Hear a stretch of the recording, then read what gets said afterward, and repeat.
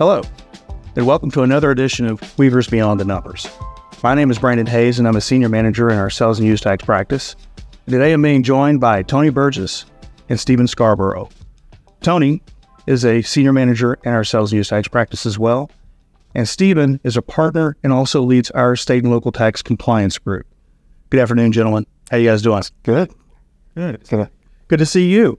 You know, in our world, we often hear the horror stories about companies that are constantly being scrutinized under audit for not paying enough in terms of sales and use taxes. But there's also a lot of opportunities where companies are actually overpaying those taxes. And I want to spend the time today to kind of really drill in onto that. And Stephen, I think I'm going to start with you.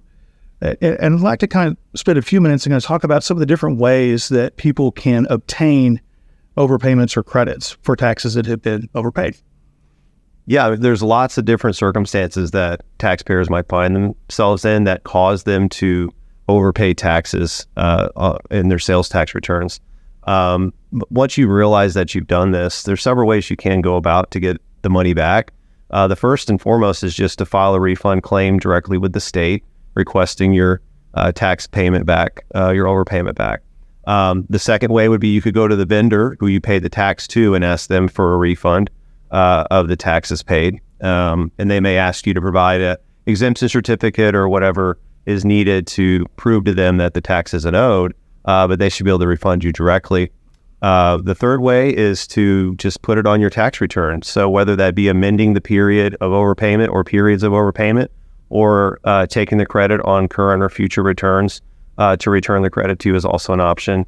And then the final way would be if you happen to have an audit going on with the state, there may be balances due that you can offset those balances with the credits that you've got or the refunds that you have. So those are basically the four ways to go about it. That's really interesting. So I'm going to assume that all credits are not the same, and there's got to be pros and cons and considerations need to be made by companies whenever they want to actually go back and obtain these overpayments that are legally due.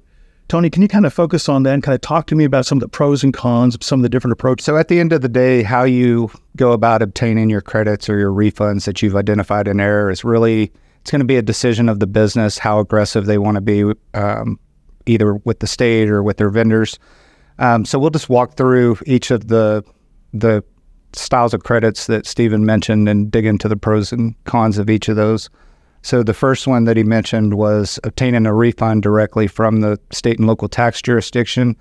This one is going to be scrutinized the most. It's subject to review, usually by a field auditor who's going to review all the documentation. They have to verify the refund. They'll typically dig into your tax accounts to make sure you haven't previously taken a credit. And it can just be really time-consuming and burdensome. It's probably going to take a lot longer to obtain a credit if you go this route. But at the end of the day, on the positive side, you have a refund that's been verified by the state, so you don't have to worry about that coming back to haunt you later in an audit and getting assessed penalty and interest. So for taxpayers that want the peace of mind, maybe it's a gray area, they're not sure that they're going to actually be entitled to a refund, that's probably the route that they would want to take just to make sure that it's a valid refund. The second way of obtaining credits that Stephen mentioned was going directly to your vendor. This is, some states require you to go to the vendor, but a lot of taxpayers choose to work with the vendor for two reasons. One, you can get your money back a lot faster. You could even get a credit against your current payables. But also the vendor can correct it on their side. So if you're entitled to an exemption that they weren't aware of, they can refund you the money for the prior transactions and fix it on a go-forward basis.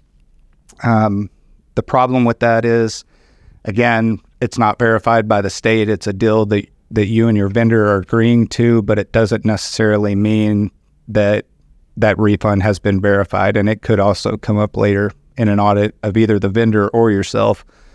So, depending on how complex the tax issue is, that's something you would want to weigh. And then the third method was, I believe it was obtaining credits or taking the credits against your current tax returns. in the normal course of business, it's very common that taxpayers will collect tax from their customers and then find out afterwards that customers are direct pay or that they're entitled to some other exemption. And then in that situation, they need to get a credit back to their customers. So it's pretty routine to take those types of credits against current period tax returns without having to worry too much whether or not, the state's going to come back and hammer you later. I've also seen taxpayers when they've overpaid on their purchases, they've taken credits against the sales tax that they're reporting, and that is ultimately a business decision. It's something you definitely want to get more advice on, and it's probably going to depend on how complex the issue, how aggressive the issue is that you're ultimately pursuing. Yeah, and Tony, I'll mention you file the return or you amend a return. A lot of states have a very prescribed method for obtaining refund credits on your return. So in most cases, they don't want you just to put it as a credit on your return and let it kind of wash into the current tax. Some states specifically need you to line it out on a section of the return. Some states will have you actually amend the prior period return. So you really want to understand what the prescription is for that resolution so that you do it properly and it doesn't, you don't get in trouble later on about it. And then the final method of obtaining a credit, which would only apply if in a situation where you're currently under audit, you may identify credits outside of the population that the auditor has selected. And in that situation, I would recommend working with the auditor to obtain those credits within your audit so that if there is any tax assessed, you can ultimately offset penalty and interest, and that would help reduce that additional audit assessment. I've even seen, and on that credit note, I've even seen different tax types where states have allowed, like if you had a severance tax overpayment, you could apply it against a sales and use tax assessment. So just take a look at all of the audits you have going in any one jurisdiction, and if there's overpayments in one tax type, underpayments in another tax type, just think about netting those two out, and you could assign the refund, essentially assign the refund to yourself or another legal entity within your umbrella. Just a couple of additional things to think about. So I would assume under that scenario, it would have to be for the same tax types that are administered or enforced by that same jurisdiction. Yes. It wouldn't be like a property tax. It's being applied against sales tax or something like that. You'd have to look to who's auditing you, what taxes are they responsible for, and what other taxes are you being audited for by that same administrator in order to be able to take advantage of the... Yes, exactly. Yep. Very interesting. And I've even seen situations where a credit, one last consideration is a credit was identified and approved and then and was paid to a taxpayer. Let's just use $1 million, for example. And then that taxpayer was audited subsequently and ended up with a tax assessment and penalty and interest. We were able to show that because those refunds that were previously received were reported in the same period, they were able to wipe out a significant piece of their penalty and interest within their audit. So even after the refund's filed, that's something to consider down the road. Interesting. Yep, very interesting. Yeah, and I wanted to circle back to the vendor request again. Some states actually prescribe that you need to go to the vendor first, that the tax is actually on the vendor, not necessarily on the final consumer of the product. So it's really their tax that was remitted, so to speak, even though you're ultimately on the hook for it. So you may need to go back, you may have to go back to them. But depending on the vendor and your relationship with the vendor, they may not want to help you with that.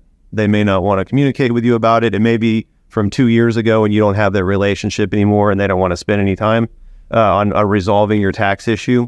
In a lot of states, you have the option of getting an assignment of refund. So if you don't get a positive response from your vendor that they're willing to give you the money back or get it back for you, you can say, hey, can you just at least sign this assignment of refund so that I can go directly back to the state and pursue the refund myself without the vendor getting in the way. Yeah. So there are you kind of circumvent the vendors. And it's a real easy one. They just have to sign the form and send it back to you, and that's an easy way for you to kind of get around that if you're not getting anywhere with your vendor. Fantastic. Well, guys, there's obviously a lot more to it than what I would have thought. It's not as simple as just going to the back to the store and asking for a refund, right? And I appreciate you guys taking some time out today to talk to us about that. Thanks again for watching another episode of Weavers Beyond the Numbers. Again, my name is Brandon Hayes. We look forward to seeing you on future episodes. Thank you.